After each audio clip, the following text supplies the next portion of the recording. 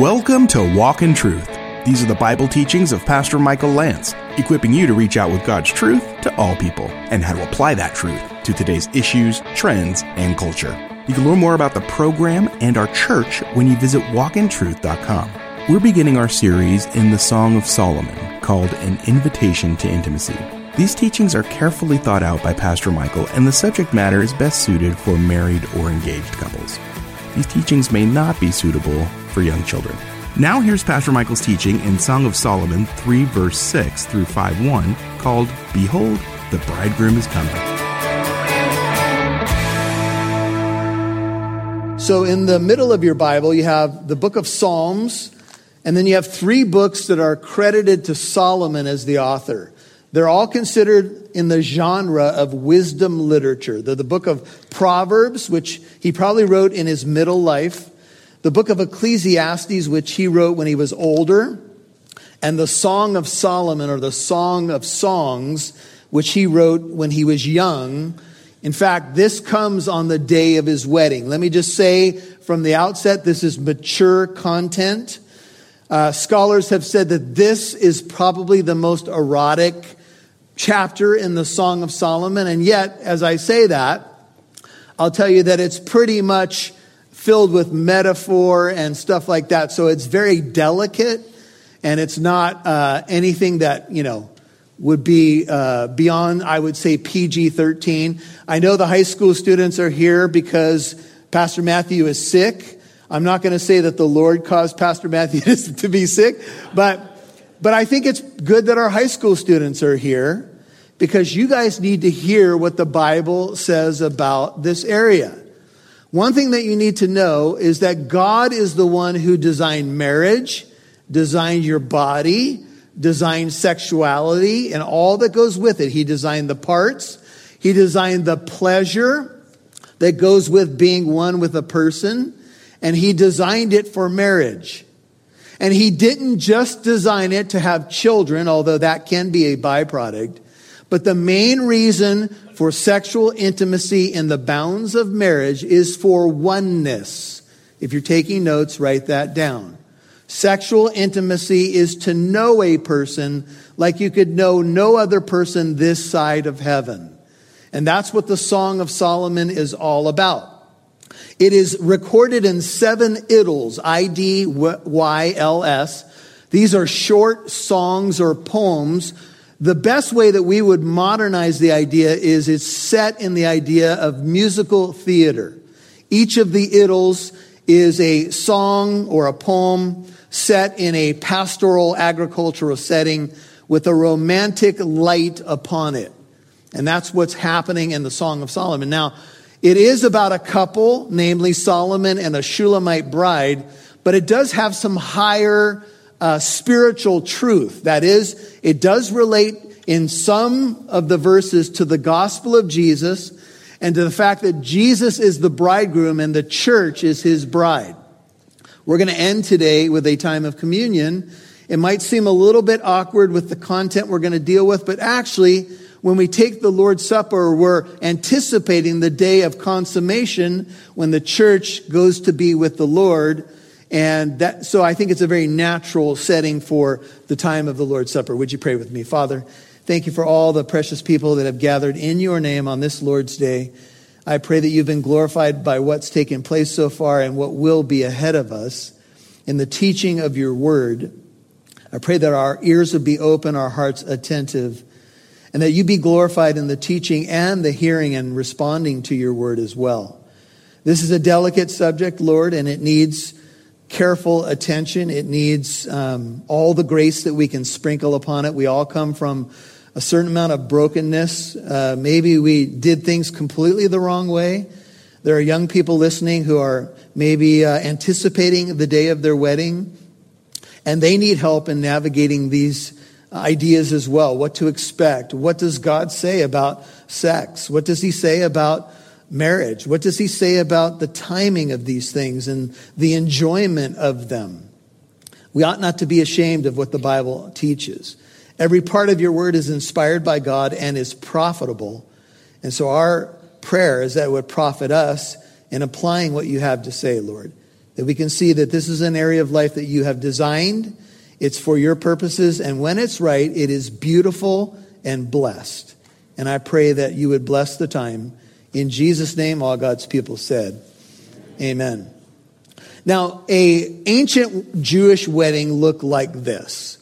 When the groom was preparing to pick up his bride, there would be a day set typically, but he would come at an unknown hour. And so the bridesmaids would be prepared at the bride's to-be house, and the bridegroom would come and pick her up. And he would arrive with an entourage of groomsmen, a whole group of people, and he would come to sweep her up, take her into his limo, if you will, and then they would go to the groom's house, the house that he had prepared for the two of them, and the ceremony would take place. At the house of the groom, or the future house of the groom and bride, they would celebrate. Sometimes the celebration would last as much as a week, but on the first day of the wedding, there would be vows exchanged. It'd be very public. And then the marriage would be consummated on day one of the ceremony, on the evening of that wedding day. And then the ceremony or the celebration could go on for many more days. They say as much as a week they would actually celebrate. Now, I've done more weddings than I can count, but I will tell you this, that a wedding has two kind of complementary elements to it. It is festive and joyous, and that's right, and it should be. And it's also deeply spiritual. So when a couple walks to the altar, I'm often up there, and I get the privilege of watching the groom as the bride comes and all of that, and the exchanging of vows. And it's a deeply profound spiritual thing that's presided over by the Lord, witnessed by friends and family, but yet it's also a very festive thing.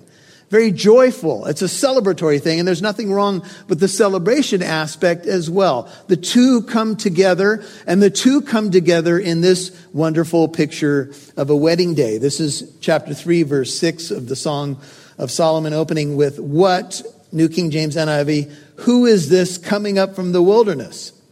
Like, that's a simile. It's captured in a picture here, like columns of smoke perfumed with myrrh and frankincense, with all scented powders of the merchant. Now the question is asked, who is this that is coming up from the wilderness? It looks like there's clouds of smoke or columns of smoke in the distance, yet it's mixed with this these fragrant scents. What's going on? Well, what's going on is that this is the day when the bridegroom has come to sweep the bride-to-be into his chariot, if you will. It's the day of the wedding. And in the distance, those who have been anticipating this moment can see him coming. And as he's coming, there's the kicking up of smoke in the desert. In the Bible, the wilderness often represents a place of testing, or the place of the world and sin and difficulty. But here he comes from the wilderness, if you will, to conquer all of those things and to come and take his bride. And so there has been a patient waiting for this moment. Intimacy in marriage is a great celebration, but it is reserved for the wedding night and beyond. And it should be a healthy, regular area for a married couple, but you are not to start that intimacy until you are married. That's what the Bible says. It is reserved for the marriage bed to be undefiled, Hebrews 13, verse 4. So God blesses marriage, and he blesses the sexual union in the context of marriage. And she's been waiting. Everybody's been anticipating this day, and here he comes. Who is this new living sweeping in from the wilderness, a picture of our fallen world, like a cloud of smoke? Who is it? Fragrant with myrrh and frankincense and every kind of spice. And so here comes the bridegroom, and his coming is obviously comparable, if you've been seeing it, to the second coming of Jesus Christ. Jesus told the parable of the 10 virgins. These words recorded in Matthew 25, verse 6. At midnight, there was a shout, "Behold, the bridegroom is coming. Come out to meet him." And there's going to be a day when our great bridegroom comes for his bride in what I believe is a single second coming of the Lord Jesus Christ. in a darkened sky, and he's going to illuminate the sky and come with all of his angels, and some believe with the church as well. And he's going to come to rescue his bride and to take her to a place that he's prepared. Behold, I prepare a place for you. This is the wedding imagery in much of what Jesus said. Isaiah 63:1 has to do with the second coming. And it says, who is this who comes from Edom with garments of glowing colors from Basra? The one who is majestic in his apparel, marching in the greatness of his strength. It is I who speak in righteousness, says the Lord, mighty to save. Isaiah 63 verse 1. And so when Jesus came at his first coming, the people were asking during his triumphal entry, who is this? Who's coming? And they said, blessed is he who comes in the name of the Lord, even the King of Israel. And King Solomon cast a shadow to the ultimate son of David, that is the Messiah.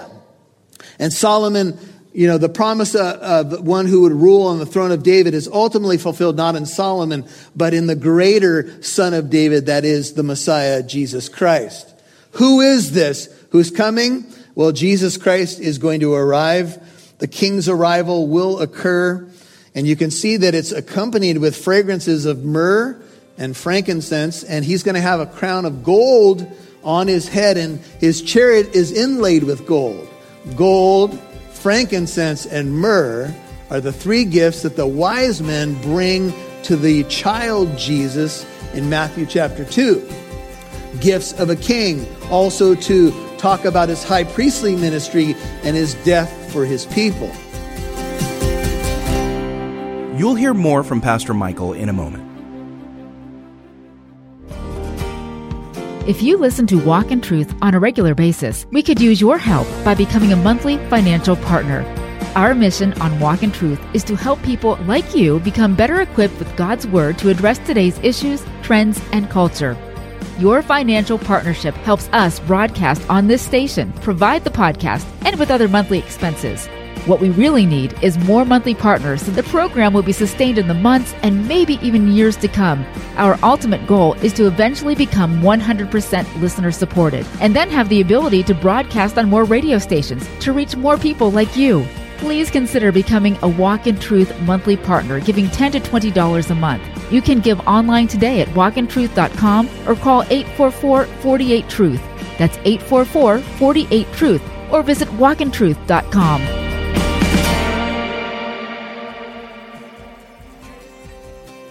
Now back to the Walk in Truth series called An Invitation to Intimacy. The subject matter is best suited for married or engaged couples and may not be suitable for younger children. Here's Pastor Michael. Frankincense and myrrh are the three gifts that the wise men bring to the child Jesus in Matthew chapter 2. Gifts of a king, also to talk about his high priestly ministry and his death for his people. Behold, verse 7, it is the traveling couch or the love seat of Solomon. Not joking when I say you could render this the love seat of Solomon. And here's what's happening. Solomon, as you've probably seen in some movies, is being carried on poles by some of the mighty men of Israel. And he's traveling in an ancient way in a elevated carriage that they carry on poles. It'd be kind of like an ancient limousine. And this is how he'll come to pick up his bride. And this is a very beautiful piece of furniture. It's called Solomon's carriage in the NIV. And with them are 60 mighty men around it. You could say the mighty men of David. They're the mighty men of Israel, and all of them are wielders of the sword, expert in war. Each man has his sword at his side, guarding against the terrors of the night. So as the smoke rises in the distance, the perfumes, all of a sudden, what comes into view is the traveling love seat or Solomon's carriage being carried by 60 mighty men. These are somewhat of the groomsmen or the best men of Israel. Now, I've never seen a wedding that had 60 groomsmen, although the wedding of Shane and Natalie Lance did come close. I think, in fact, they had about 59 groomsmen. No, it wasn't that many. But they had I think they went off the stage. There were so many in that wedding party. And this is kind of what's going on here. The mighty men, the strongest and the best of Israel are carrying and surrounding the carriage. They say in the ancient world, when you had a wedding day, because there was gifts and money associated with it, that robbers would try to rob the coming carriage. And so there was a need of protection, and these men were practically there to provide that. Now, a couple things I just want to mention by way of application is when you get married, you want the best people around you to witness that marriage and to hold you accountable. Don't just pick people for your wedding party that you know in passing that may or may not know the Lord. I'm not saying go over the top here, but I'm saying you should have core people in your wedding party bearing witness to the covenant. Try to pick the best, the people that know you the best and love you the best. I think that's an important aspect. Something else, you can see that Solomon has provided a really cool limousine to pick her up. When you get married, don't pull up in your beater car that's smoking. Mom and dad of the bride are not going to be impressed. Now, let me just say that we all start somewhere, right? You're probably not going to pull up in a Porsche. If you did, you probably came from money, right? We all start somewhere, but we need to provide for our bride. In fact, the New Testament says that those who don't provide for their own, listen, have denied the faith and are worse than an unbeliever. Now, when we all get married, for those of you, some of you have the gift of singleness, some of you may be widowed or widowers, and I would encourage you to find refuge in the spiritual application here, or maybe even there may be a future spouse for you.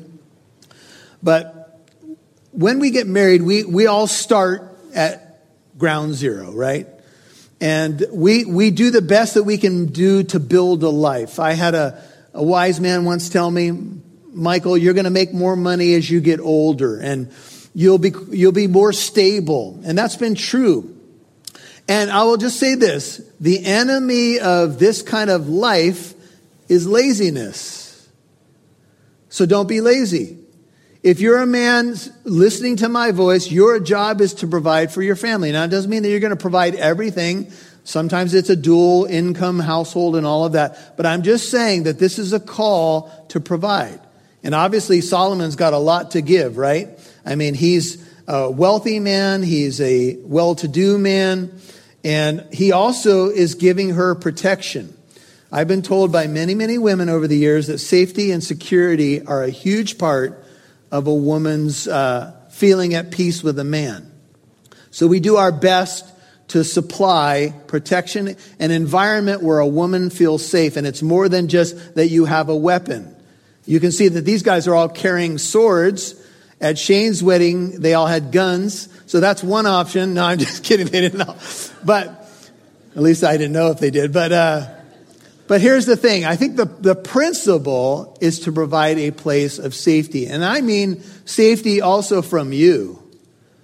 Don't be a jerk to your spouse. Don't make them feel like they're walking on eggshells and they never know where they stand with you from moment to moment, day to day. That's unfair, and that's not what you committed to. So you do your best to come into the relationship and into that love with all the fruits of the Spirit. So King Solomon has come, and it's impressive. King Solomon is identified in verse 9. He has made for himself a sedan chair. Some believe that this could be translated a mercy seat, which is quite interesting. Out of the finest wood, that's the timber of Lebanon. There's no better than the timbers of Lebanon. And some believe that you can see a picture of the cross here. In verse 10, it says, he made its post of silver, still dealing with the carriage, its back of gold. You can see gold is included. And its seat of purple. Purple is a garment of royalty, but it also speaks of the blood of Christ. In the gospel, it's purple fabric with its interior, and it's lovingly fitted out or inlaid with love by the daughters of Jerusalem. Now, the daughters of Jerusalem are another voice in the Song of Songs, and they're kind of like the bridesmaids. And they've contributed to the vehicle where he will pick her up and they will enjoy the ride to the wedding and all of that. And it's been inlaid with love. Love is what holds everything together. The limo can be nice, but if it's void of love, it means nothing. Love holds everything together. You could have very little, but if you have love, you have everything. You could have the nicest things that life have to offer, but if it's void of love, you are nothing. 1 Corinthians 13. And it means nothing. But with love, it means everything. Love is what holds it all together. You've been listening to Behold, the Bridegroom is Coming, Part 1 on Walk in Truth. That's Pastor Michael's teaching in Song of Solomon, chapter 3, verse 6, to chapter 5, verse 1. If you missed any part of today's program, Walk in Truth is available on Apple Podcast, iHeartRadio, Spotify, and many more. Subscribe for free to hear Pastor Michael's teachings in more books of the Bible. Now, we have pastors on staff that would love to speak with you if you need prayer or counsel. Maybe these 10 Commandment teachings are bringing up some feelings you need to let out, or perhaps you have more questions. Go ahead and call Walk in Truth Tuesdays through Fridays during daytime hours at 844-48-TRUTH. That's 844-48-TRUTH. 844-48-TRUTH. Now here's Pastor Michael one more time before we go. Well, maybe all this talk of marriage and love is hurting your heart. Maybe you've gone through a divorce, maybe multiple times. Maybe you've given up on love. Maybe you've just decided, I'm going to close my heart off because I don't want to be hurt again. And you know, because we live in a fallen world, disappointment inevitably comes to each of our lives. We have the highest hopes and the best wishes for relationships. Every bride and groom that walks to an altar, I'm sure, had good intentions. But what about the divorce rate? And what about the hurt?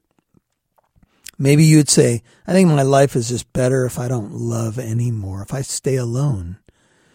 And some of you have the gift of singleness, but it doesn't mean that you're not going to love anybody.